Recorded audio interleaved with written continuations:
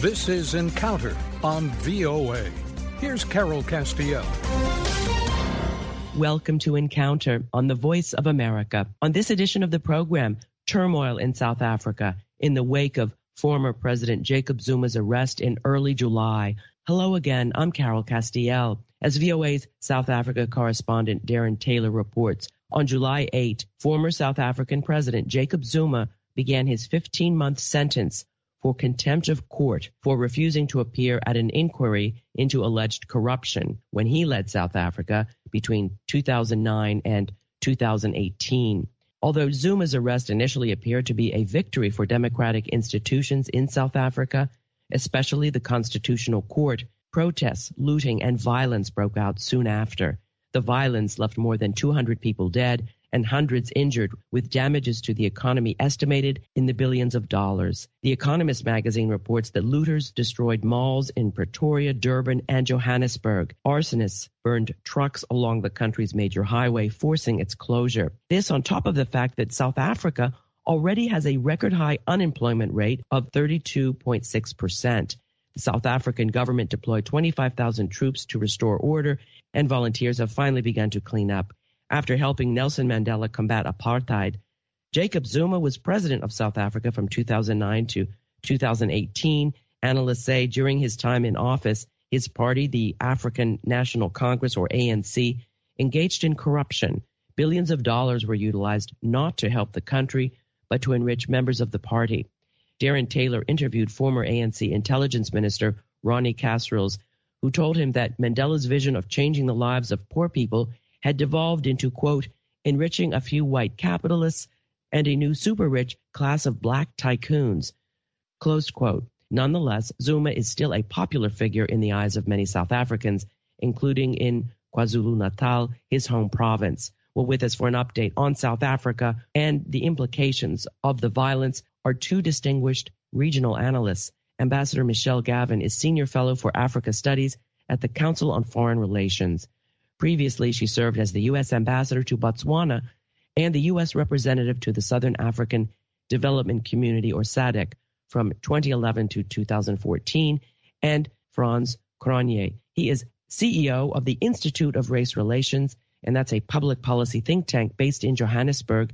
He also directs the Center for Risk Analysis and has written 3 books on South Africa's future. Our guests join us via Microsoft Teams. Welcome to the program. Thank you. Thanks, Carol. Hello. So, Frans, let me begin with you. You're on the ground in Johannesburg. Can you give us an update on the situation on the ground and what you think are the most salient factors that led to this very dire moment? Yeah, I think we've got a handle on it. The potted history is South Africa becomes a democracy in 1994. It then experiences a very successful decade and a half that sees the number of people with jobs double, living standards increase very quickly, significant budget deficit is converted into a surplus, high government debt levels are cut in half, and life on the whole improved. And in that was a democratic dividend, in that the country was stabilizing, the very high levels of violent protest action of the end of the apartheid era were dissipating, and support for the African National Congress, which is the party that Nelson Mandela had led to victory in 1994,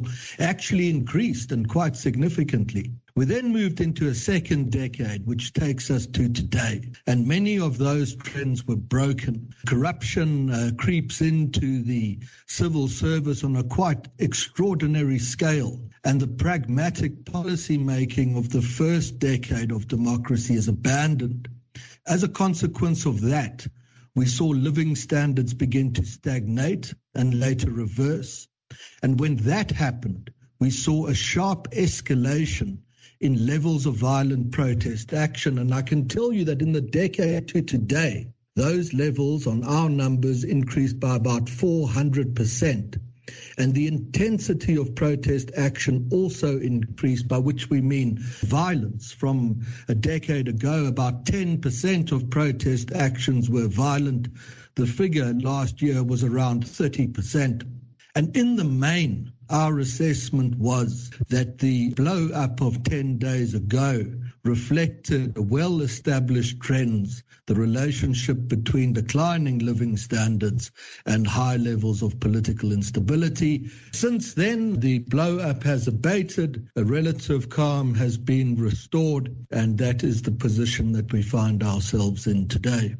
Turning to you, Ambassador Gavin, for your take on the antecedents of the violence that we have witnessed in the aftermath of former President Zuma's jailing. Obviously, I can only speak as an observer of South Africa. I'm not on the ground, but certainly I do think this long period of economic stagnation and now decline, where you've had people moving out of the middle class into poverty over the last year in particular, is part of kind of the kindling that was set alight in this latest round of incredibly damaging protests. And I think it's about the unemployment figures. It's about the absence of opportunity. It's about, I think, a societal sense of tremendous frustration at this constant parade of corruption scandals in government that really erode a sense of public trust, not just in specific leaders or specific political parties, but really in kind of a rule-governed system as a whole, right? If the rules don't seem to apply to everybody, it's a hard thing to invest in.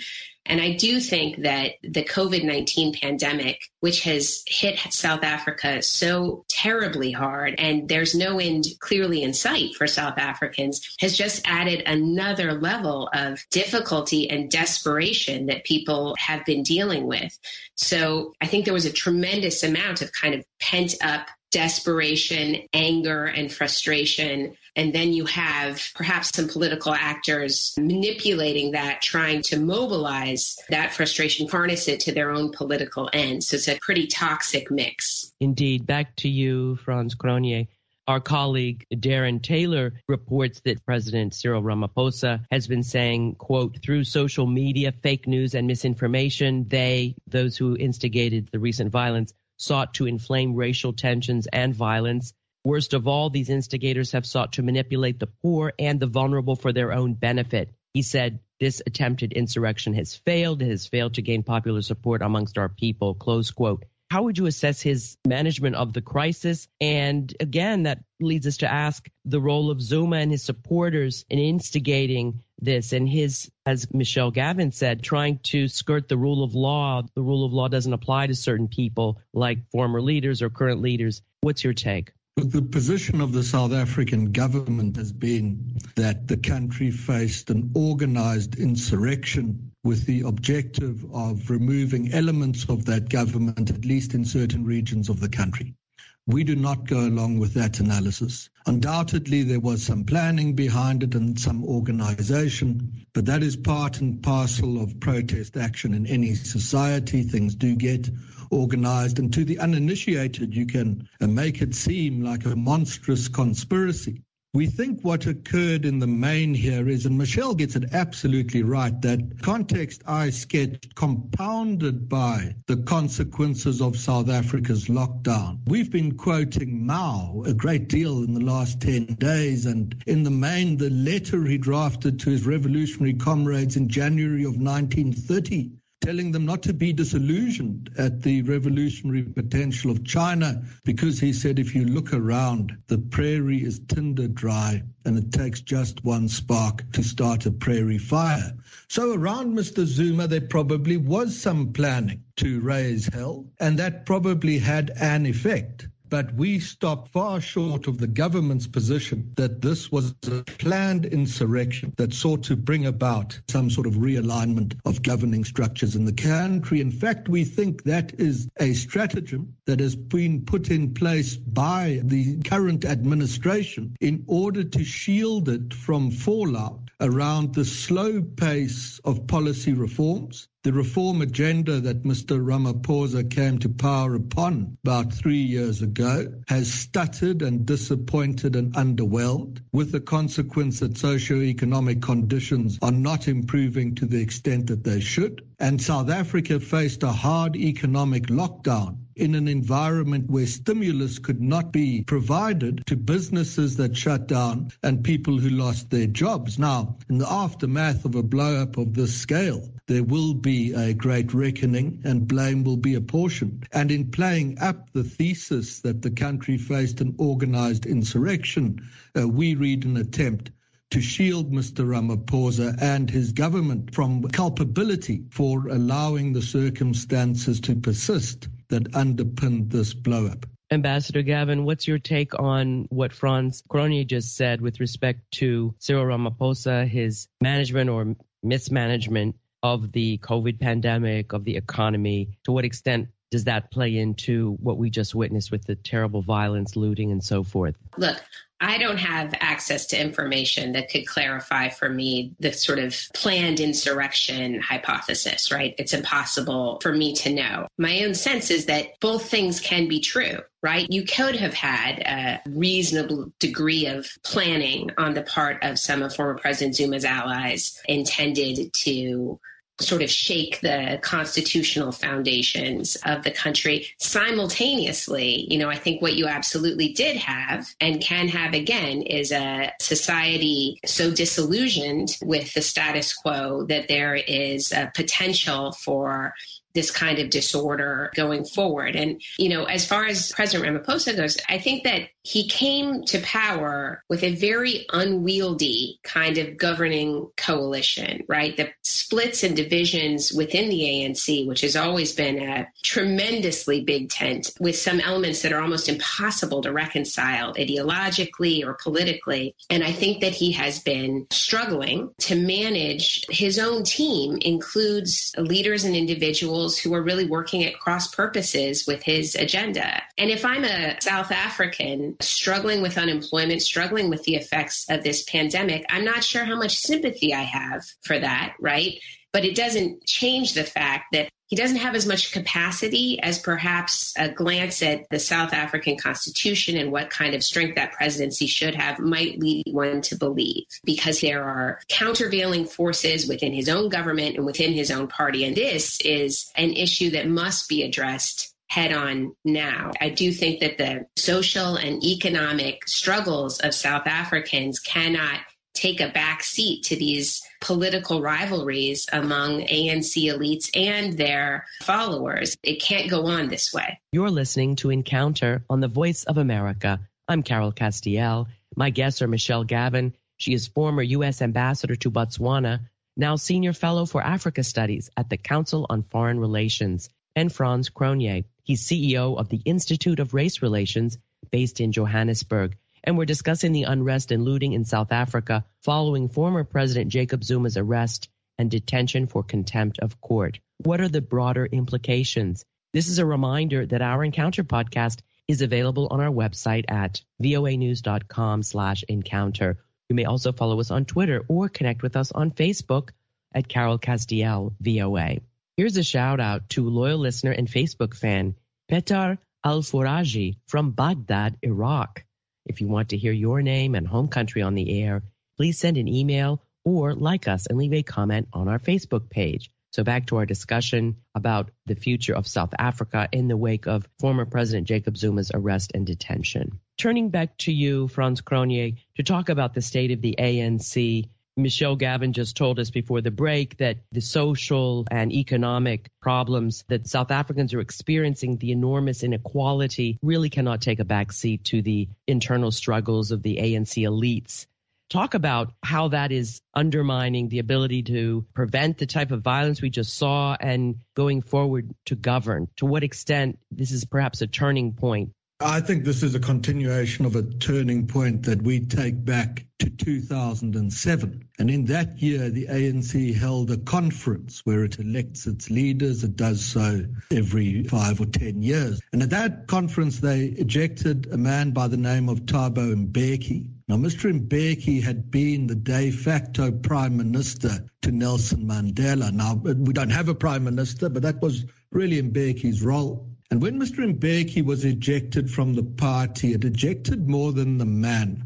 It ejected a change of direction and policy and a level of pragmatism that Mandela had brought to the South African government. And that's worth going to read. You'll find it on the internet. The very significant speech he made at Davos in 1992 before assuming the presidency, in which he said South Africa would be pragmatic and seek to grow its economy. And that certainly informed ANC policy for the decade thereafter. In the aftermath of the jettisoning of Mr. Mbeki, that whole turn and approach to government was jettisoned as well. And the consequences are something we have measured over the decade to today, or slightly more than that, and they are as follows. The budget deficit now is of a depth that has only been eclipsed on 3 previous occasions since the formation of the Union of South Africa in 1910. So in effect, the ANC in government is running out of the money that it needs to govern the country. Our electricity supply has been interrupted now for the better part of a decade. So we'd say we're out of money, the ANC, and it's out of the electricity it needs to govern. We poll the party very closely, and all parties and public opinion in South Africa.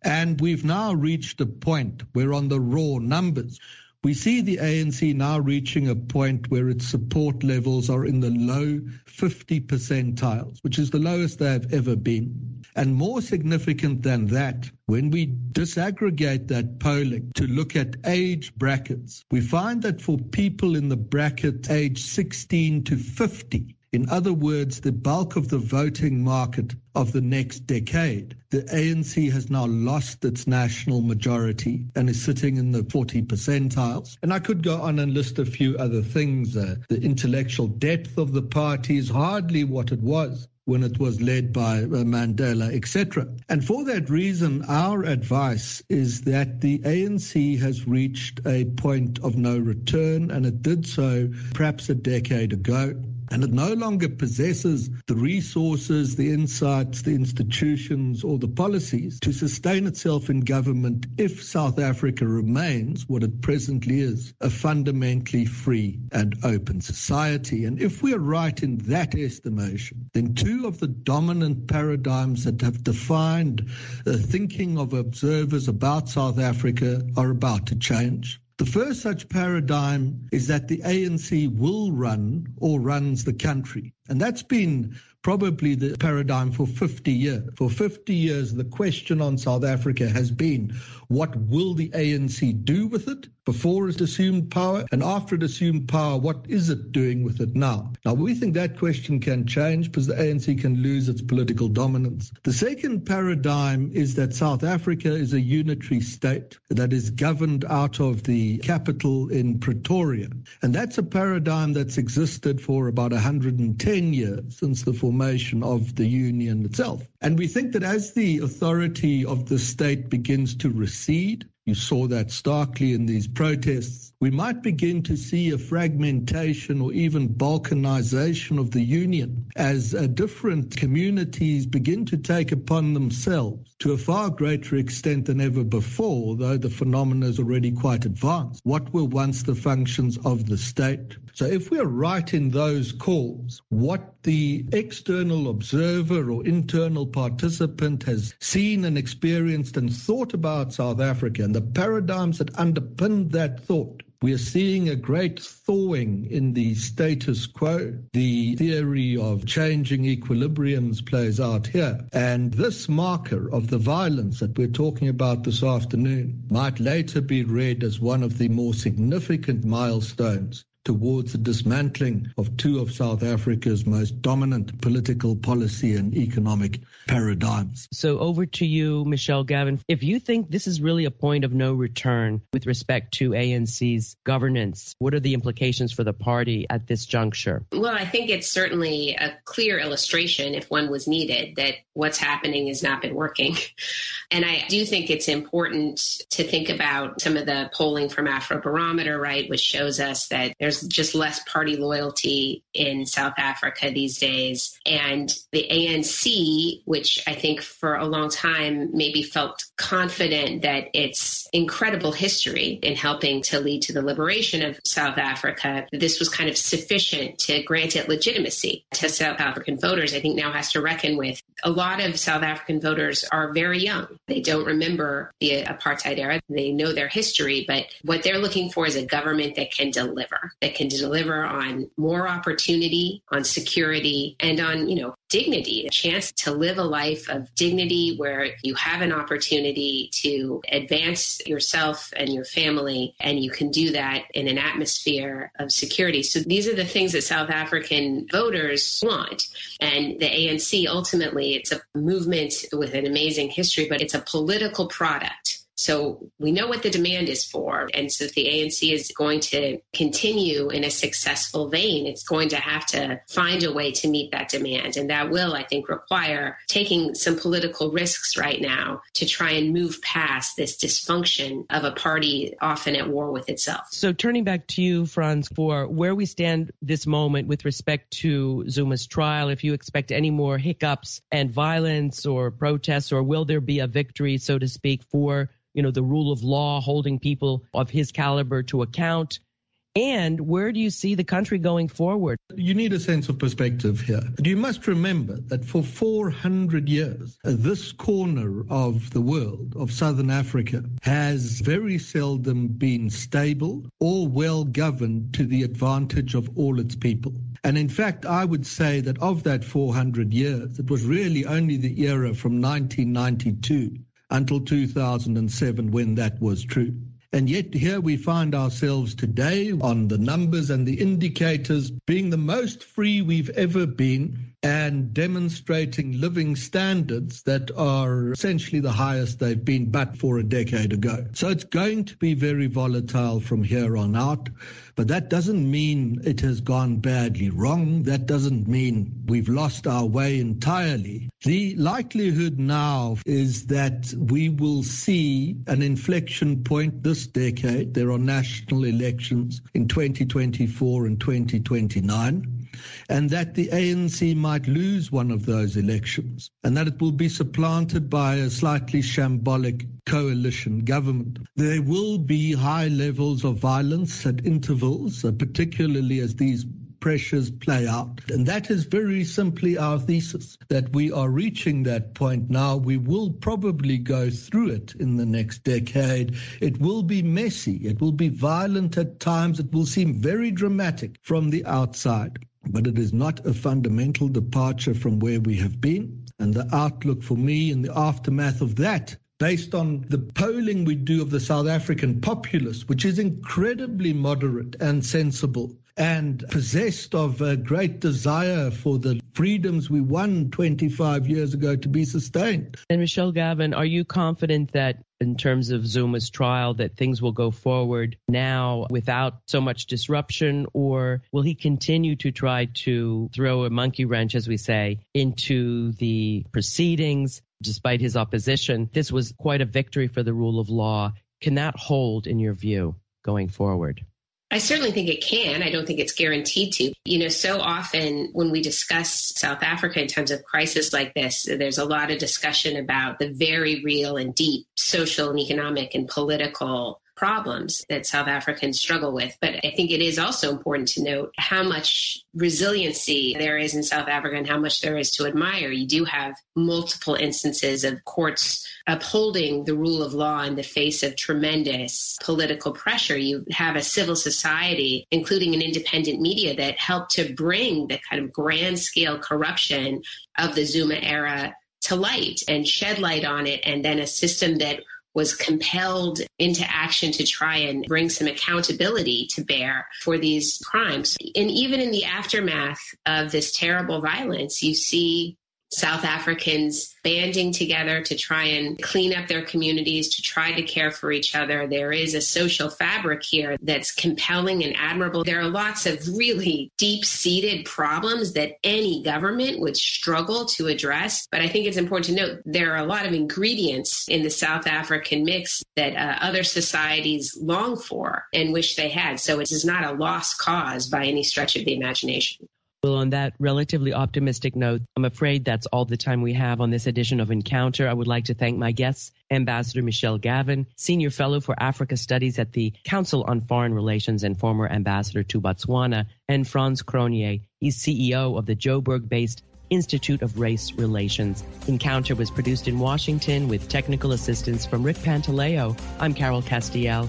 Join me again next week for another Encounter on the Voice of America.